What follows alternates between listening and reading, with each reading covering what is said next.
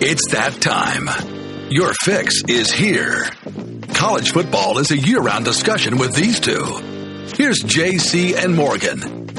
Mike Morgan of ESPN and JC Sherbert of 24/7 Sports have you covered. Beginning right now. All right, welcome into another installment of JC and Morgan. He is JC Sherbert of 24/7 Sports. I am Mike Morgan of ESPN and the SEC Network. It is episode number 189, and because it's the quote-unquote off-season, we do go a little guest-heavy. We had Tim Brando on the other day, kind of a national perspective.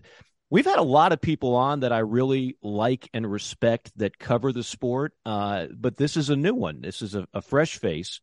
But if you've been in Atlanta at all, you don't have to live in Atlanta to be familiar with 680 The Fan or the Chuck and Chernoff show. And we've had Chuck Oliver on this program before, but we've never had Matt Chernoff on. And he is kind enough to spend some time here today. Matt, how are you, my friend? Gentlemen, I'm good. Thanks for stooping so low with the guest list to have me on. I appreciate it. See, it's that self-deprecating humor that makes you the Georgia Sportscaster of the Year 7-8 times in a row now, isn't it? Either that or it's just my lack of self-esteem that keeps coming forward each and every day. Well, welcome to the couch. There's a box of tissues if you need them via Zoom, and we'll get to this. You know, in all seriousness, so, I mean, you and I know each other, but we don't know each other, right? I've been in Atlanta for 12 years.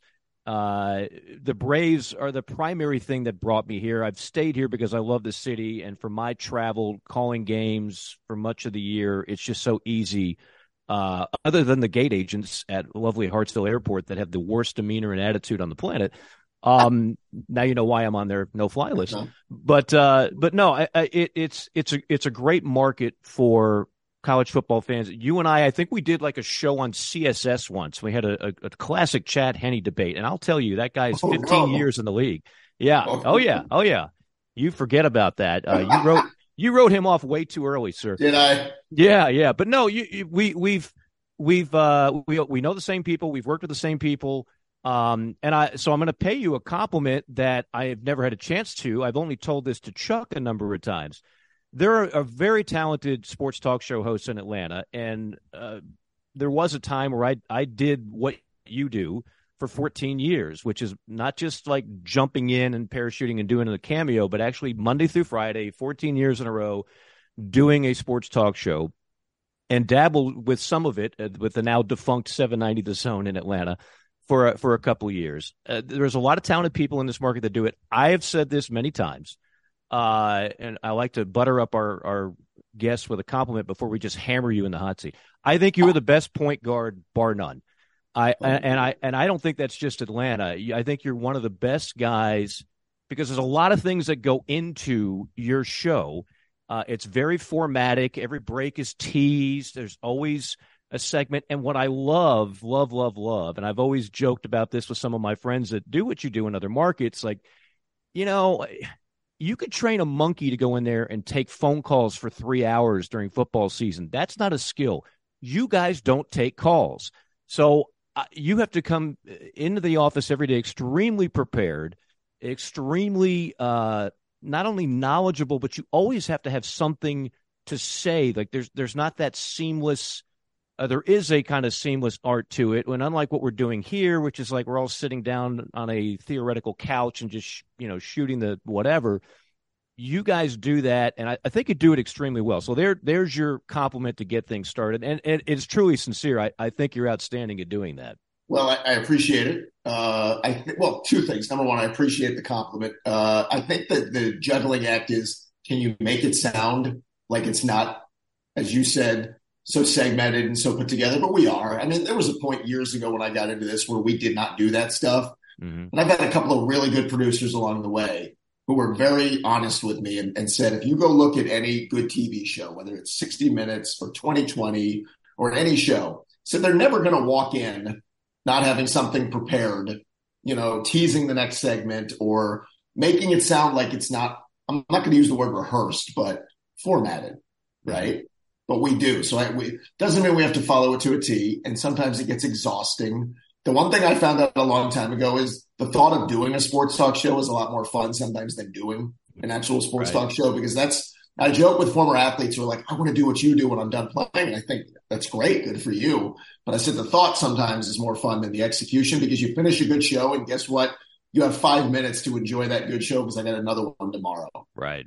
Right. But for me, the fear of not being able to do anything else has left me in this position where I better work my ass off because I have no plan B at this point in my life. And that is true. The working your ass part is the part that a lot of people that don't do anything in broadcasting, the 99.9% of the people that are more productive with their lives and doing what we do in front of a microphone, they don't necessarily understand that there is a ton of work that goes into it. It's not just a go in there and just blather away for 3-4 hours a day and whatever happens, happens. Again, you're not taking phone calls on your show. You don't take a lot of guests either.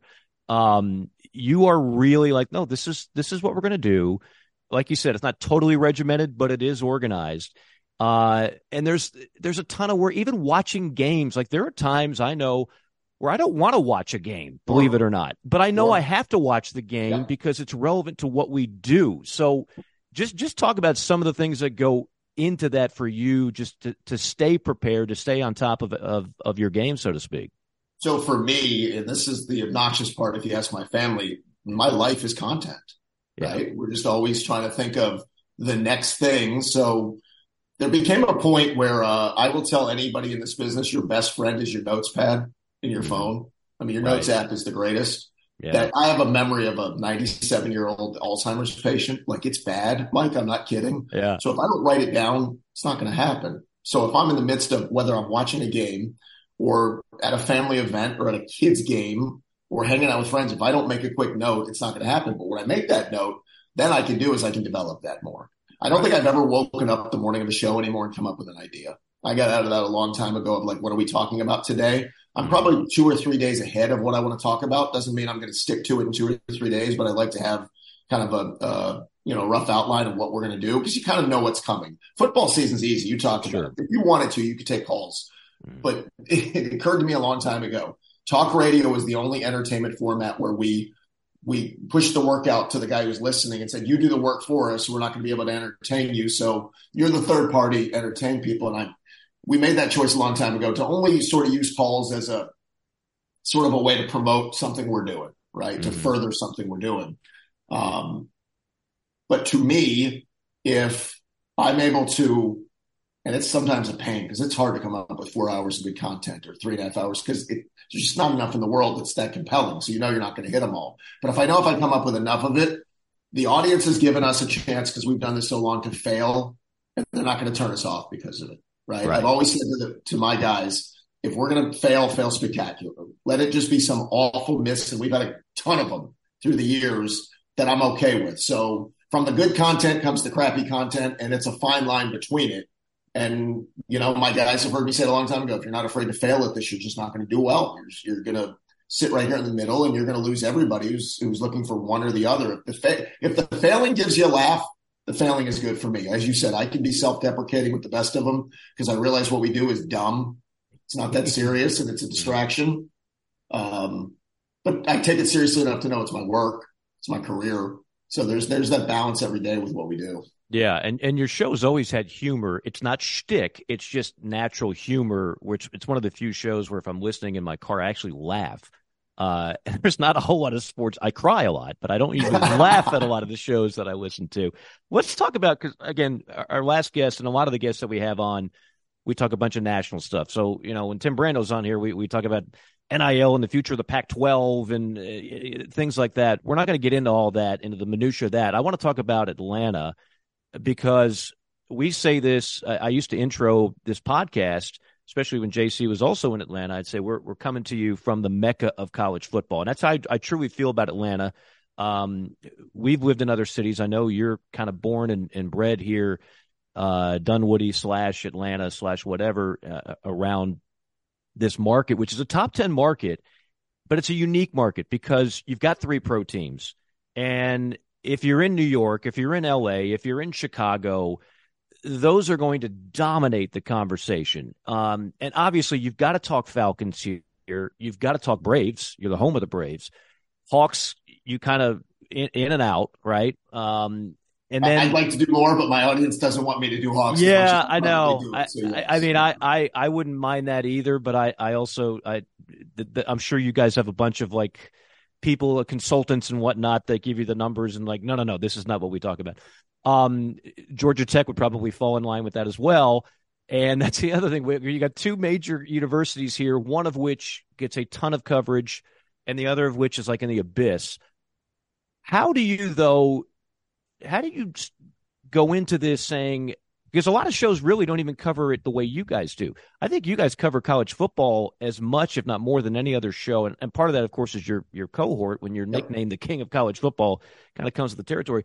But you obviously decided, this is just me guessing, you made a decision however many years ago, like, no, we're not going to just talk the Falcons depth chart 4 hours a day. We are going to talk Georgia. We're going to talk about the SEC because this city, while it's a top 10 market, is not just pro, unlike the others. It is absolutely passionate about college football. So we're going to get it into every show and sometimes each and every hour. What was the thinking behind that, and has that been a successful formula for you? I think it's been successful, but it's just the landscape.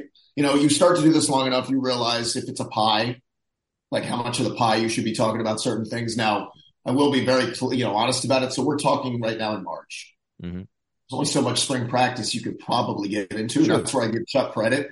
Chuck is great at taking his stuff, turning the content into something more relevant because that's his passion more than anything else. So that makes it easy for me. But if you're doing the pie for me, there's a large chunk of that pie that's Georgia football, that's Braves baseball. And then after that, it's whatever's hot. Mm-hmm. Right? Falcons certainly will be there, but when the Falcons aren't good, Mike, you see the stands. Yeah. You see they're half empty. Right. We're not the flagship, so we're not beholden to have to talk about certain things there. But I will say this. So when the Braves were in their rebuild, I'll give my bosses credit. They never forced me and said, talk Braves, talk Braves, talk Braves. If they weren't interesting, I don't want to do it because I think our job is to take whatever is interesting and hopefully further it. And sometimes do we talk too much of it? Probably.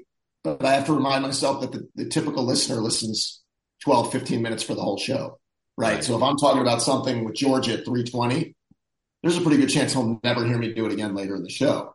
So if I'm doing it at 4:20 and 5:20, that 3:20 listener who has his daily regimen, he's not hearing it again. So I got to do it for those other audiences. But it's always going to be Georgia football, Braves, and then if Falcons are good. When the Falcons made their Super Bowl run, I mean, nothing was as much on the show as the Falcons because they were the hot, fun team. Right. And they were that way. The Hawks, to some degree, can be like that, but it's always going to be Georgia Braves. And then I love Georgia Tech to be better. Like, the audience gets mad. You don't talk enough Georgia Tech.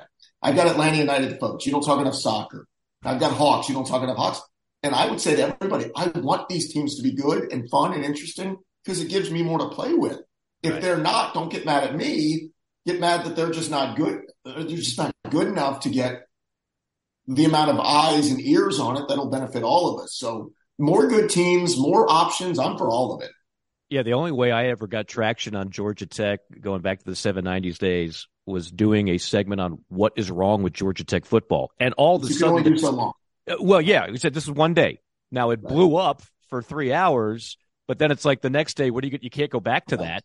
So what are you going to talk about? The quarterback battle for a 4-8 ACC football team? Like, you just how much fun would it be if Georgia Tech had the Northwestern surprise year where they won 10 games? Right, right. Like there was a point in time George O'Leary had that team very good. You could talk about a lot of stuff, right? You had good Joe Hamilton play, and you had fun offenses, and you had a team going to New Year's Day Bowl, and it made it much easier, much more fun to talk about. And even if you weren't talking to the Georgia Tech people, they were interesting enough that everybody else who wasn't a Georgia Tech fan could at least go, okay, they're good enough and interesting enough where the discussion becomes something that will hold my attention. Otherwise, we always joke, are you broadcasting? Are you narrowcasting? And at some point, if you're narrowcasting, there's just no point. You're not winning. Well, and even when Paul Johnson wins an ACC, first off, it's taken away, and secondly, he's got the personality of a stone. He's got an offense that is stale as can be. It's like Georgia Tech just can't catch a break. It's just every time you think they're going to be relevant, they're not.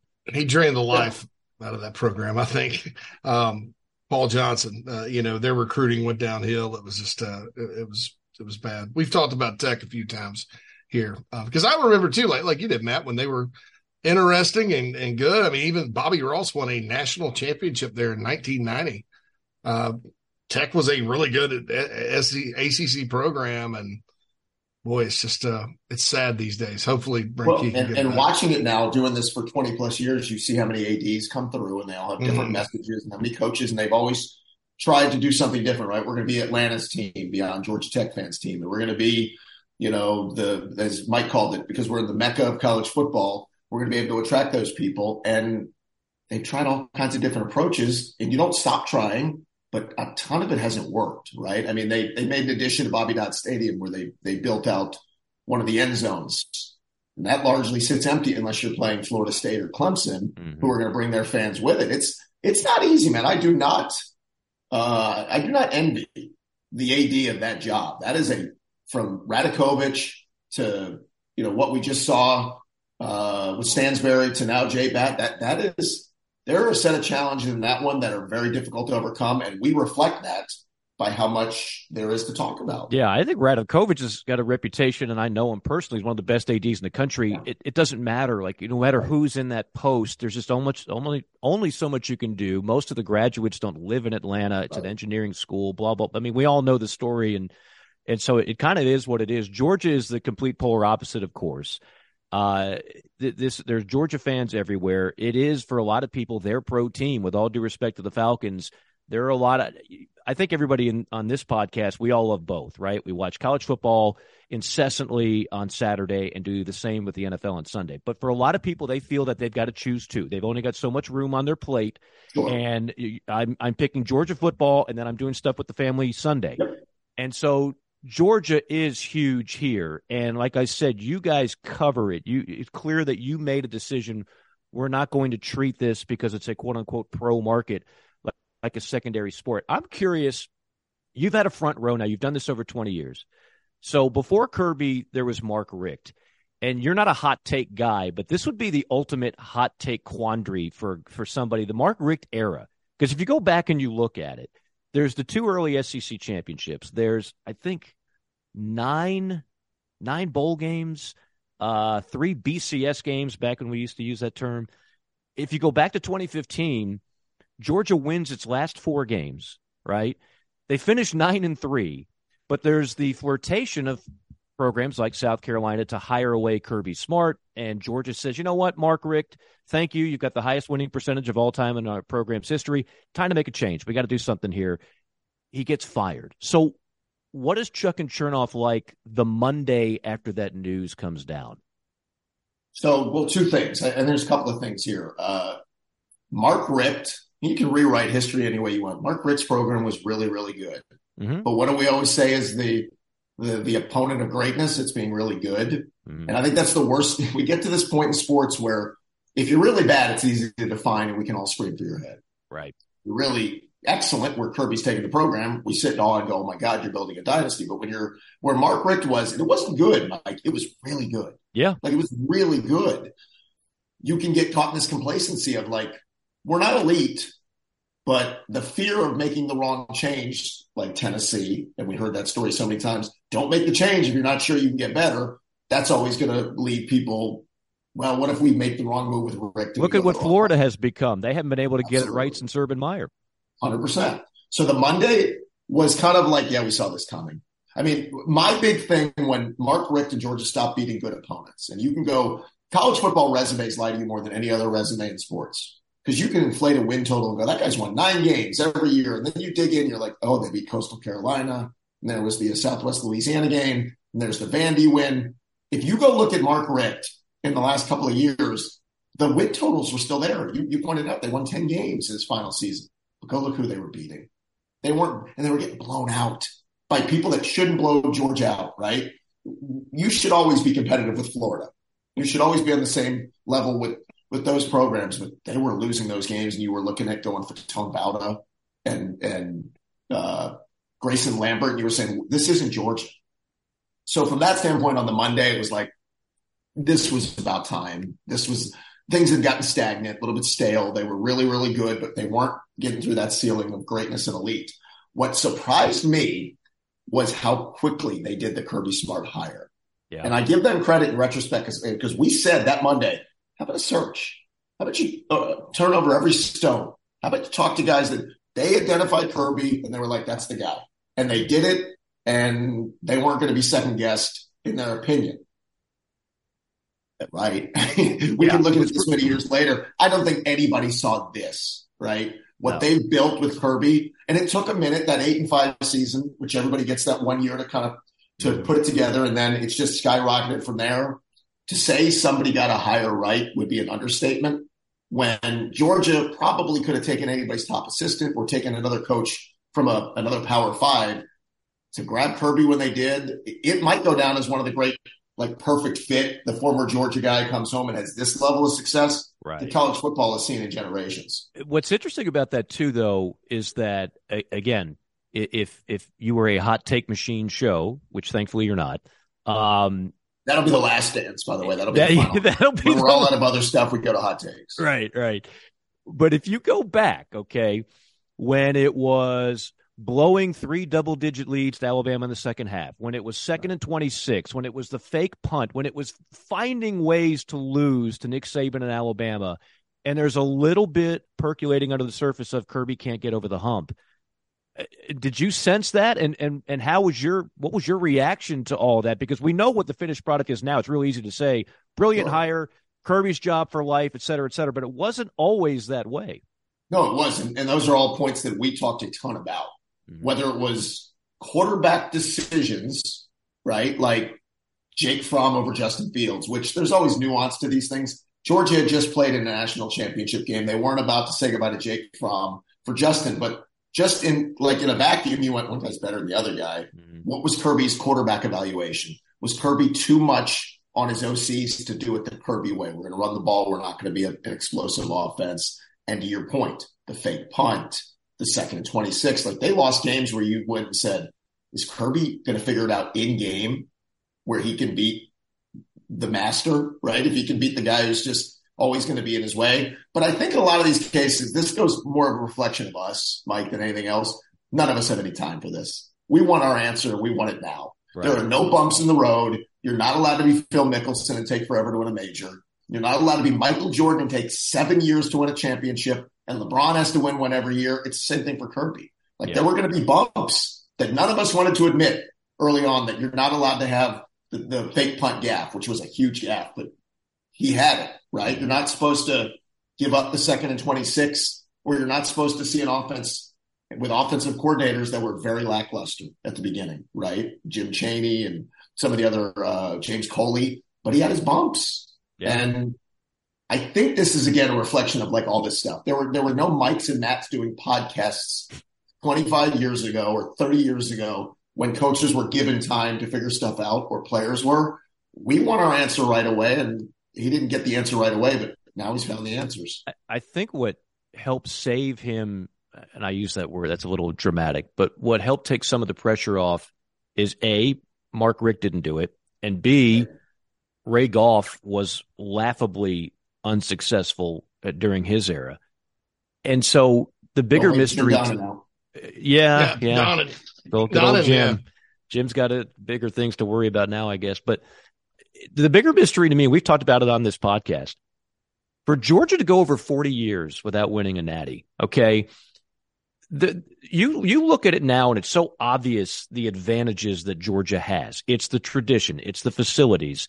It's being a little more than an hour away from a top 10 market with all these major businesses that have boosters and money sources, revenue sources, et cetera, et cetera. And it's like, how did this not happen? The surprise is not that Georgia's won back-to-back titles. The surprise is, how did this level of success not happen sooner? It's something we used to talk about. We used to marvel at all the stuff you said that they had. And at the same time, Auburn's winning a title, and LSU's winning 2 titles, and Bama's on this ridiculous run, and Tennessee had their moment, and Florida had their multiple championships. Everybody right around you was cashing in. But this goes to show again, and it's not a shot at Jim. I like Jim. Jim and I consider Jim Donnan a friend. I like Mark Richt a ton. But when you elevate from good coach to what Kirby Smart is, there's the ultimate difference. Like, they have the other stuff, and they've always had the other stuff. Mm-hmm. But now you take all the advantages with the money and the resources, the facilities and all of it, with Kirby Smart, it's like this monster, right, that has come together that I don't know how you slow it down now.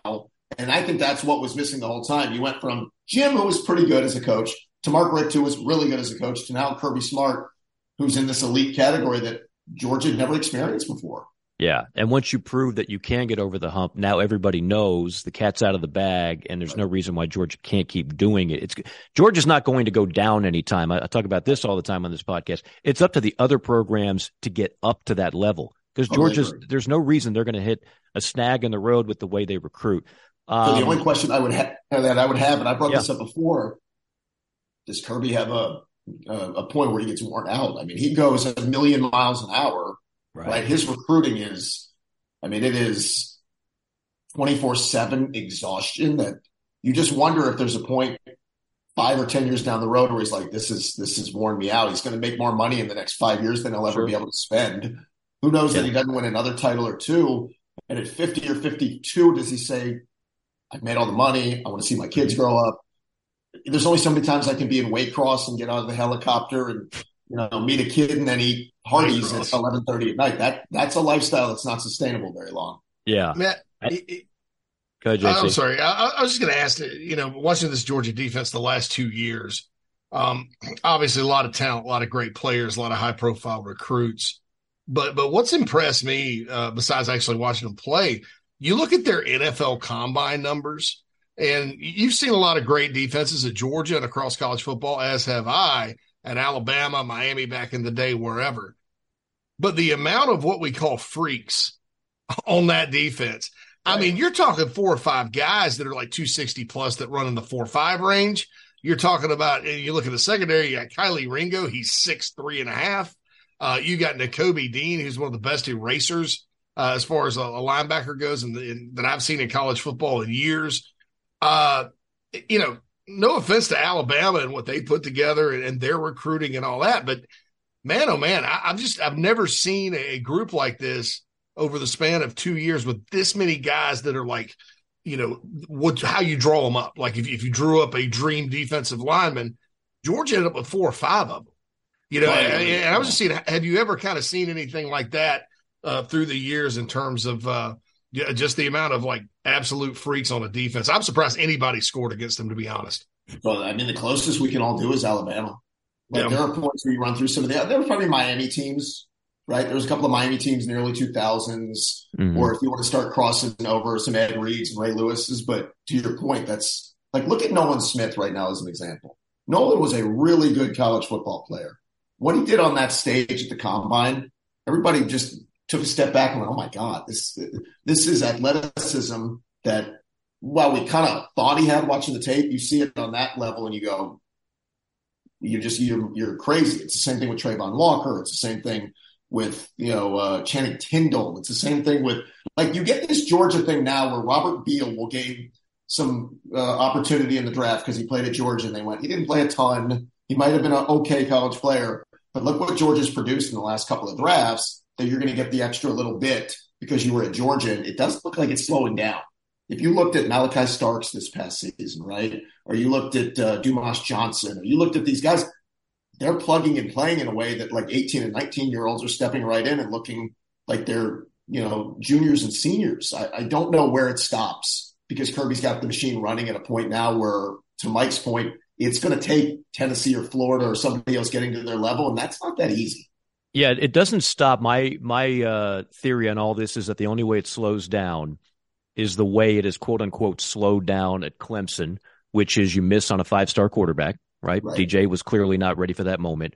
Or in the case of Alabama, you miss on stud wide receivers. Like they're either that or they're just all extremely young, which is what they were last year. A couple of those guys will probably be in the NFL, but they didn't have clearly the level of what they had before. And who knows? For all the knock on Stetson Bennett, which might be the most polarizing player that we've all covered in one way or another, right? Who knows if the next guy, whoever wins that job, is going to be ready for that moment. Like there's going to be a couple of games where it's going to be a fourth quarter game, and maybe that quarterback doesn't shine for Georgia the way Stetson did the last 2 years. Well, it's a fair point, right? We don't know what Carson Beck or if it was going to be Brock Vandegrift or Gunnar Stockton. To Georgia's credit, though, they've stacked the deck with 3 of them. And I've said this, there's a chance all three start games next season, which that would not shock me. And with their schedule, and this is where the context matters, that Georgia schedule, which they set up, but it's partially not their fault because the Oklahoma game got taken away. It's one of the easiest / worst schedules for a team that's competing for a national championship that I can ever remember. Like, it involves the Ball States and at a conference in that first month where they could play all those three quarterbacks just to get them some reps, and nothing's going to change the outcome of the game. Again, it never works out this way, this far in advance. But outside of going to Knoxville, Mike, I have a hard time looking at any other team on that schedule, even with a question at quarterback, and saying you can beat Georgia. Yeah, I don't see it either. I don't see it. And you brought up a good point, and that is the Oklahoma situation. That was not Georgia's fault. Everybody likes to, when they're tired of a certain team winning, they like to bag on a certain aspect of the schedule, right? Oh, yeah, but that's Georgia has proven they're willing to play difficult out-of-conference games, and they play in the most difficult league in the country. Yeah, I'm not sure Oklahoma crosses the 50 against Georgia next year, even if they did play. Yeah, well, that's true. That's the other. They've got issues in Norman right now. Yeah, they're trying to patch it up right before they joined the big league. But, at least Georgia would have been given the credit of going on the road and playing a power conference and that sort of thing. And let's all be clear. We're 1 year removed or 1 year away from getting to the expanded playoff. So let's say, and we don't know what happens, let's say Georgia makes the playoff this year. Now do the expanded playoff and ask yourself when they're not going to be in the college football playoff before once we go to 12. Yeah. Yeah. I mean, you're talking about a situation they could run off like 10 consecutive playoffs with an expanded format. There's no reason to think that there'd be some major drop off in one particular year. It's not the NFL. You're not going to lose players to free agency and have this major gap because the recruits just keep coming in and in. And like you mentioned with quarterback, even if you miss on one or two, you've got a third 5-star guy that you can certainly count on to do something. Wrapping things up, Matt, I wanted to ask you about some of the games you've had a chance to cover. And I realize you don't go to every game. You've got, again, there's so many things you guys have to cover and so on and so forth. You got to have a little family time. I know you got young ones. But what's some of the most memorable games you've covered in college football? It doesn't even have to be Georgia, but just in general, some of the ones that stand out for you. So here's the thing, and this is where, you mentioned me being from here. Like growing up in Atlanta, it's a nice little change for all the people who do what we do in this business because everybody's from somewhere else. Right. So I started going to Georgia games at 5 years old. I was at Georgia Tech games at 5 and 6 years old. So I spent a ton of my youth going to a lot of those games. But I will tell you, one of the still to this day most memorable games I've ever been in person and covered was between two good teams, not great teams, but it was a Quincy Carter, Joe Hamilton, Georgia Tech game of the late 1990s. I want to say it was 98, 99. That was a 51-48 overtime game, which the funniest part of all of it, George Gotze, who was the backup for Georgia Tech, on a field goal attempt. It was a bad snap. George picks it up, saves the third down opportunity. Georgia Tech re-kicks in overtime. That was also the game where Jim Donnan, all he had to do was kick a field goal to win in regulation, but he let Jasper Sanks take the ball and try to score a touchdown. He fumbled, which really wasn't a fumble. This is prior to the replay. It was just one of the craziest things I've ever seen with like the amount of stuff back and forth. But I mean, going to Georgia Notre Dame in 2017 was as cool a thing to see. So you went. You took the trip. Yes, which was awesome to be there to see. I'd never been to Notre Dame, so I wanted to see that. I'll give you one I was just in the building for. The Georgia-Ohio State game is one of the great games I've ever seen. Yeah. Like the amount of twists and turns for a team that was down 17 points as the favorite with all that was on the line. Think how close we are, Mike, to having this whole conversation. And we're not talking about Georgia being back-to-back champions. That's right. I mean, that Ohio State game is the great example of that. Hell, the championship game the year before against Bama. Who knows in that fourth quarter if Stetson doesn't make a couple of big throws and the Ringo pick. Right. Like the margin is razor thin on this stuff from dynasty, you can't stop them, to how did you lose to Ohio State? Yeah. Can't get over the hump. Can't get over the hump could easily be the dialogue right now. Well, those to be there in person for those was about as sort of memorable as you'll ever see. Lastly, was there a more polarizing or maybe another name that comes to mind? I mean, obviously Tebow was on a national scale pretty polarizing. If you're doing sports talk radio, you were obligated to talk Tim Tebow at some point. We have a lot of Florida fans in Atlanta, but Stetson Bennett to me certainly takes the cake. Any other players that just kind of when you think about having to discuss on the radio were just absolutely like people were in one camp or another, but not everybody agreed at all. If you haven't heard this is going to stun you. Doing this now, I started doing a full-time show in 1999 or 2000. the two most polarizing names that we've ever talked about. Michael Vick, Stetson Bennett. Get the hell out. Like, the Stetson thing is one of the dumbest things I've ever seen, right? He goes from a guy that we saw throw a pass. He came in off the bench and threw one pass in the SEC title game against LSU, the Burrow year. Mm-hmm. And it looked like he had never played quarterback before. I'm like, this poor guy, I felt bad they put him in the game. To this story now of, you won back-to-back championships. You were in New York as a Heisman candidate. You're going to get drafted. And all we did for 2.5 years was ask, when is he going to be replaced? Mm-hmm. JT Daniels going to get the job back. Or if it's not JT, who's going to get it? Or he just won a championship, but he's going to keep the job. I got to the point after they won the championship the first year, I said to the audience, I'm not doing the Stetson thing for another year. In other words, I'm not doing who's taking his job. Mm-hmm. And then I got firmly on the Stetson, like, guys, he's going to be a Heisman candidate. He's playing in this offense where Todd Monken is as creative as can be. And did I think he was going to be a Heisman winner? No, but he turned out to be a Heisman candidate, which again, if we wrote the movie script, nobody would believe it. Mm-hmm. After Michael Vick, Stetson Bennett's the most polarizing guy I've ever talked about, to the point where Georgia fans who love the program could not get behind Stetson Bennett for the longest time. It was the weirdest thing I'd ever seen. Before the last game, because I always send in my Heisman ballot after the SEC championship game. I think you're just lazy if you don't. But I felt like I was defending myself that I put him on the ballot, which I did. I put him on the ballot, and I did so with pride. And then we did what he did again in the national championship game. Like, I don't back down from that. He deserved to be in New York, period. I don't care if he – by the way, if you want to really make him polarizing, we could just kind of enhance his story and say on the side he trained pit bulls to fight. Now you've got something. Now you got something. That's a reality show. This is the picture in sports that we judged the thing and we weren't about. Guys will not change our opinions unless we are forced. Right. Like, somebody says, here is the empirical data. You have no choice but to get out of the corner you're backed into. And it took people 2+ years of him going 29-3, right? And him having this ridiculous touchdown to interception ratio. Who wasn't it days before the national championship? I don't know if it was Doug Gottlieb or if it was Danny Cannell. We talk about hot take guys. They were still doing that. Is this guy starting? Yeah. How is this guy a Heisman candidate? It's like, did you watch? Right. Did you see? And I defended Stetson by saying George took the ball out of his hands in a lot of games where they had such big leads that he couldn't put up the gaudy numbers. He didn't play a full game until like week 7. Exactly. This past season. And then you start to see the games where the weather's bad in Lexington. They took the air out of the ball. There were so many games where you're like, oh, look at this game. They didn't throw the ball in the fourth quarter against Tennessee because they had such a big lead. And he already had ridiculous numbers in the game.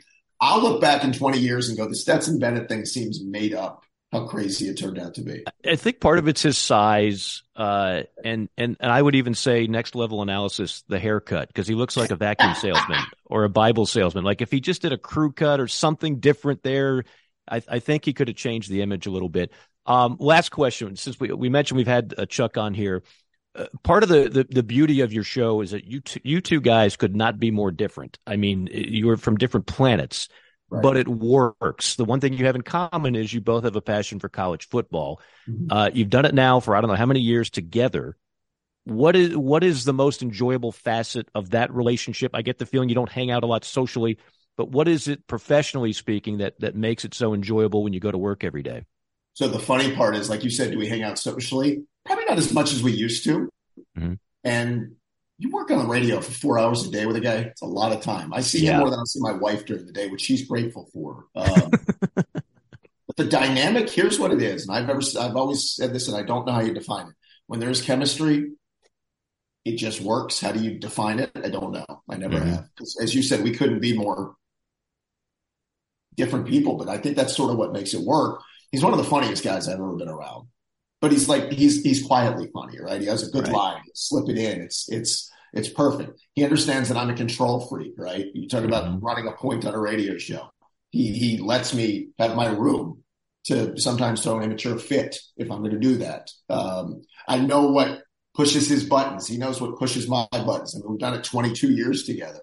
But I think at the end of it, we've said this a lot when we leave after the show. If we laughed throughout that show, the show was fun. There is nothing in the sports world that's so damn serious that we're going to talk about that is going to make us a smarter show, right? I mean, no matter what angle I have on the Falcons getting Lamar Jackson or what angle he has on the Braves not going after Shohei Ohtani. There is nothing that damn interesting that is going to have the audience remembering it. But if we made them laugh that day and we laughed, then I'm happy with it. I really am.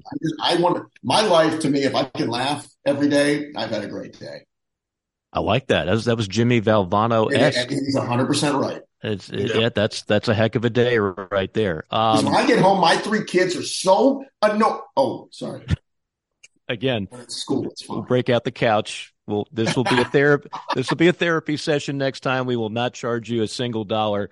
Man, I'm glad we finally had a chance to do this. Like I said, you and I have lived in this market at the same time for a lot of years. You and I have never really done anything together on air or off the air. So this was almost like an introduction in a lot of ways. But I'll reiterate what I said at the top. I love the show. And I think, again, you're the Stockton Nash magic of sports talk in Atlanta, and that you run the point as well as it can be run. I know from experience that's not nearly as easy as a lot of people would think. So I appreciate what you do, and I really appreciate you taking out the time. I appreciate it. And Mike, let's do it again. Do I invoice you here or do I send you something? Just send it to the secretary. Awesome. Yeah, she'll go ahead and get you. You'll get that payment as soon as it's processed through Dickey Broadcasting. So, wait, I'm going to hold my breath. Hold on. Matt, always a pleasure. Have fun on the show today, and thanks again for joining us here on JC and Morgan. Guys, thank you. It was fun. I appreciate it.